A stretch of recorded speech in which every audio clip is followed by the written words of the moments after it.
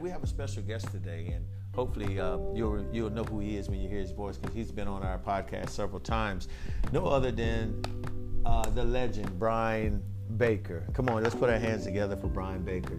Brian Baker, say what's up. What's up? All right, y'all, listen, we got an interesting topic today. We're going to be talking about bereavement. I know a lot of people don't want to talk on that, but you know what? Sometimes we need to address things so that we can help people to understand how to deal with some of the things that they go through, some of those adverse things that happen to them. And we're doing it live. We're out in the area. We're out in South Florida, so you may hear different things that come by. Just know we're out in the environment. We got a nice southwest breeze blowing on our face, and we're just enjoying the beauty of God's creation. So with that being said, let's go ahead and talk about bereavement. When we say bereavement, we want y'all to understand we're talking when someone is facing a loss and they have to respond to that loss in a way that they feel is best, not be one where people are judging them, because a lot of times when people are in bereavement, you try as another person, try to help them. You try to coach them to coming out of this situation or overcoming this loss quicker so they can get back with their normal way of living. And I say to you, what is considered normal way of living? Because what I may consider normal may not be yours, and especially you if you're going through bereavement. I think sometimes people need to take in consideration that bereavement takes a greater toll on you than many of you want to admit. So we want to dive in and start looking at maybe some of the things that we face, and maybe some suggestions of how to coach somebody through it, or how you should deal with that if you're in that certain place. So me and the legend will try to have some intellectual conversation on bereavement, and let's see what comes of it. So buckle up, call your neighbor, call your friend, tell them we're on the mic, spiritual breath. So let's do this. So Elder Baker, the legend. Listen, man, I know that right now this is something that's really hot. It's really happening in so many families. I mean, I don't know anybody that can say that, at least in the surrounding area, that they haven't seen a family or their own family in this place right now that we're talking about. Dealing with a family member or a friend or acquaintance that has got their wings and went on and no longer here on this side of the earth with us. And they had to struggle with dealing with that situation. I bet me and you can both go back and forth thinking about when we have lost some of our family members and how we had to respond to that and still trying to be strong. So go ahead. Let's see what you think on bereavement. Let's get your points on it. Now, from my standpoint of bereavement, I just believe that some things takes us by surprise, and then we begin to ask ourselves why. And sometimes in death, we don't understand why death had to come at this time. And even when there was a spell of sickness, sometimes you just know it because you study the scripture and you know what the Bible says concerning healing. He's a healer. Jesus took 39 stripes, and they was for the healing. Then the tree that side the rivers of water for the healing of the nation. But we don't see healing the way we want to see it. Sometimes it's through death, and we are not ready to accept that. So that makes it a greater grievement. Or it makes you grieve more. Because for me, sometimes I just don't understand. Do you think that one little part of not understanding brings some of the greatest moments of grief? Because we as humans, we need to have an answer for why this person left or why this had to happen. And if we could find that answer, then maybe this bereavement wouldn't last as long as it has. True. I think that's, to me, and I'll just be transparent, I think that's unfair. That we would lose someone and not know the reason why. I mean, you can always look at the people that are sick. Some people are ill. But just to see someone that is healthy, nothing wrong with them, and just be up and just taken away for no apparent reason. Like, I could go, my heart goes out to those individuals whose family members had their kids or daughters that were murdered or some type of injury like that, self-inflicted or whatever. What were the warning signs? What could we have done to prevent it? I think during the course of bereavement, I think that's one of our biggest struggle, is trying to find the answers to what we could have done to maybe prevent this from happening. I don't know. Maybe that's our as they say, what is that, mama bear syndrome, that we want to be protectors and we want to make sure that we could secure. But I don't see how you can justify a loss being acceptable. I just can't see it. I don't see anywhere where you're saying, you know what, I can understand why this person had to leave or this had to happen. Even if the person is ill, I don't think that anybody's comfortable in saying, I understand. I think even knowing that if you told me that this person's on his last breath, me, myself, I would want to try to find a way to try to sustain their life for a second later. That's human. I just don't know. I mean, I just think what we're looking at is trying to come up with a solution that there is no solution. It's just to accept it or not. I mean, that's really it. But the thing is, a lot of people would tell, well, they'll say, don't worry about what God done. But I disagree with that. Because sometimes the unknown can make us feel worse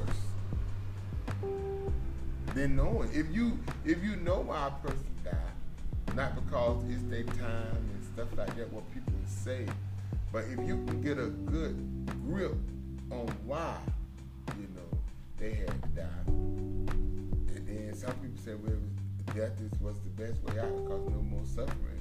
And that could be true, but it still doesn't help you to understand in this human mind that the loss, you're not going to see them no more. Their voices no longer echoed on this side. Right. You don't see their car move no more.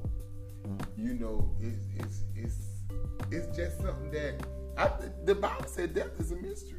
Yeah, and that's, you know,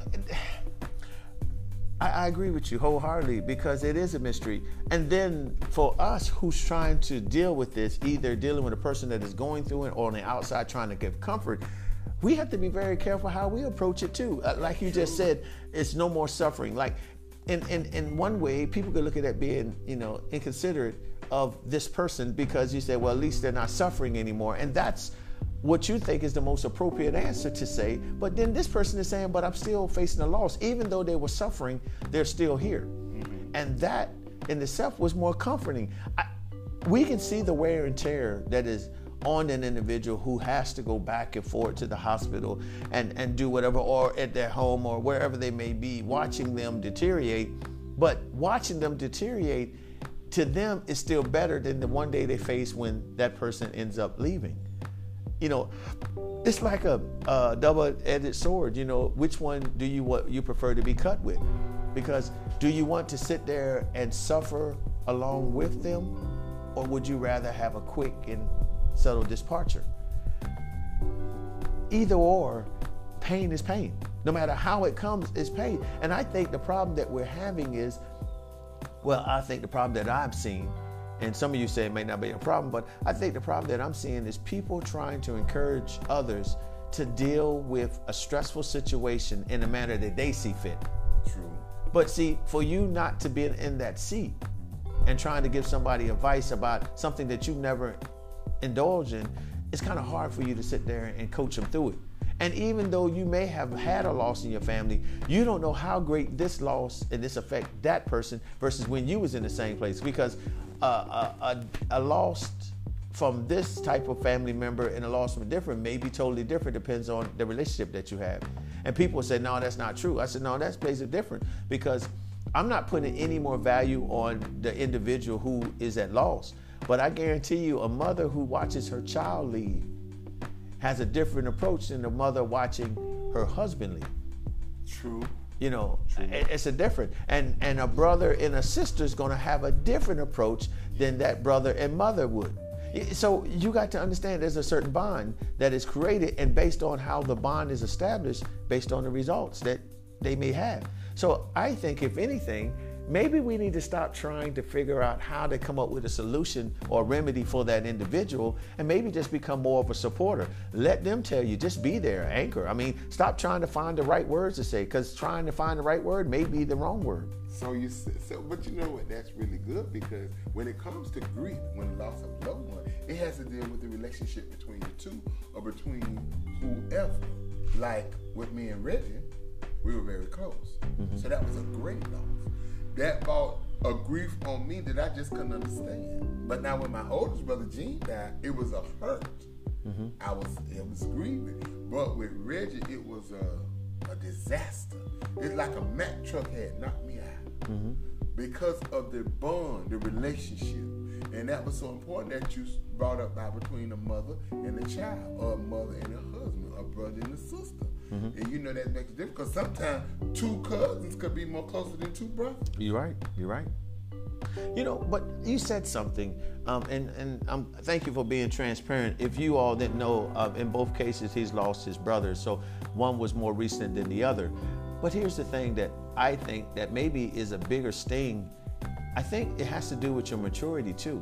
You know, time on this earth and time spent with each other. I think the more you spend with an individual, the more dependence you have got, you more related versus the distance. And again, it could be just because they're family that you could have the same outcome.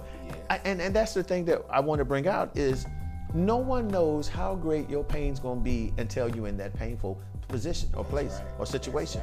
You know, and I think that's the problem. People need to understand, stop trying to be Superman or Superwoman, and just understand, deal with what comes in. If it comes in, it knocks the wind out your sail. The one thing I do know, if it knocks the wind out of the sail, as long as that sail's up, it can regain some more wind. Wow. So you have to understand, as long as you keep your sail up, eventually it's going to fill back with air. But you got to let it go through its process. You can go out there, you all that be on boats, and you know what I'm talking about. It could be the wind could blow in all kind of ways, and then you get that sudden calm. If you know that you're out there and you have to, there's no more wind blowing, you're going to make some adjustments. Maybe turn on the motor or put some oars, and you'll oar your way back to the land. Or if not, if you know that the wind is coming on the horizon, 9 times out of 10, it's going to be enough wind to fill up that sail and get you back again. So the same situation that you were facing before will be erased as soon as the wind blows. So what am I saying? Even in pain, there's going to be a time of comfort. Yes. But the thing is, you have to go through the process. Just like in life, there is no shortcut through it. There's a process that we all have to go through. And I think the problem is no one wants to face that, because bereavement hurts. It touches part of your body that you never knew existed. For the first time in your life, if you never knew you was alive, lose somebody close to you, or lose somebody, or lose something. It doesn't have to be a body. It could be one of your pets. And you could have the same impact, because that loneliness doesn't take a second but to come. As soon as you get that announcement that this, that, or the other thing has been dismissed or no longer has breath in it, you begin to have a longing to heal. You want to be able to go in there and say something. Like, we really believe, I don't know where we get this from, but we truly believe if we can get close enough to that individual, we're going to say something and their whole life going to change, and they're going to take that nice breath of air and they're going to be right back here with us, ready to hold our hand, ready to tell us that story. But how many of us know, how many times has that happened? It's not really happened that common. I mean, most time when they're gone, they're gone. Yeah, you know that's at the start of I was sitting, and you said about it's a process. Grieving or bereavement sometimes need healing. Yes. Yeah. Because it can throw you so far off your rocker. It could just devastate your whole world. Till you just gone. Got to see healing. And that's another thing when it comes to death and hurt. I feel that spiritually, the church kind of don't know how to deal with it. Because if you haven't experienced a loss of a deep relationship or attachment to somebody, sometimes they don't understand. And as people, when it comes to grieving or bereavement, we can't get tired of a person always being bereaved. Because sometimes it's just a mega hurt. It's like the whole world is on your shoulder. And if you don't have nobody that's understanding or can truly say that I may have not experienced the death of a mother or a father, but I done experienced death, and I know what it means to me to be hurt. So in some kind of way, I can relate to your situation. Not telling you, oh, you should be over this by now. Hey, you need to tune in to the part 2 of bereavement. Talk to you then. Peace.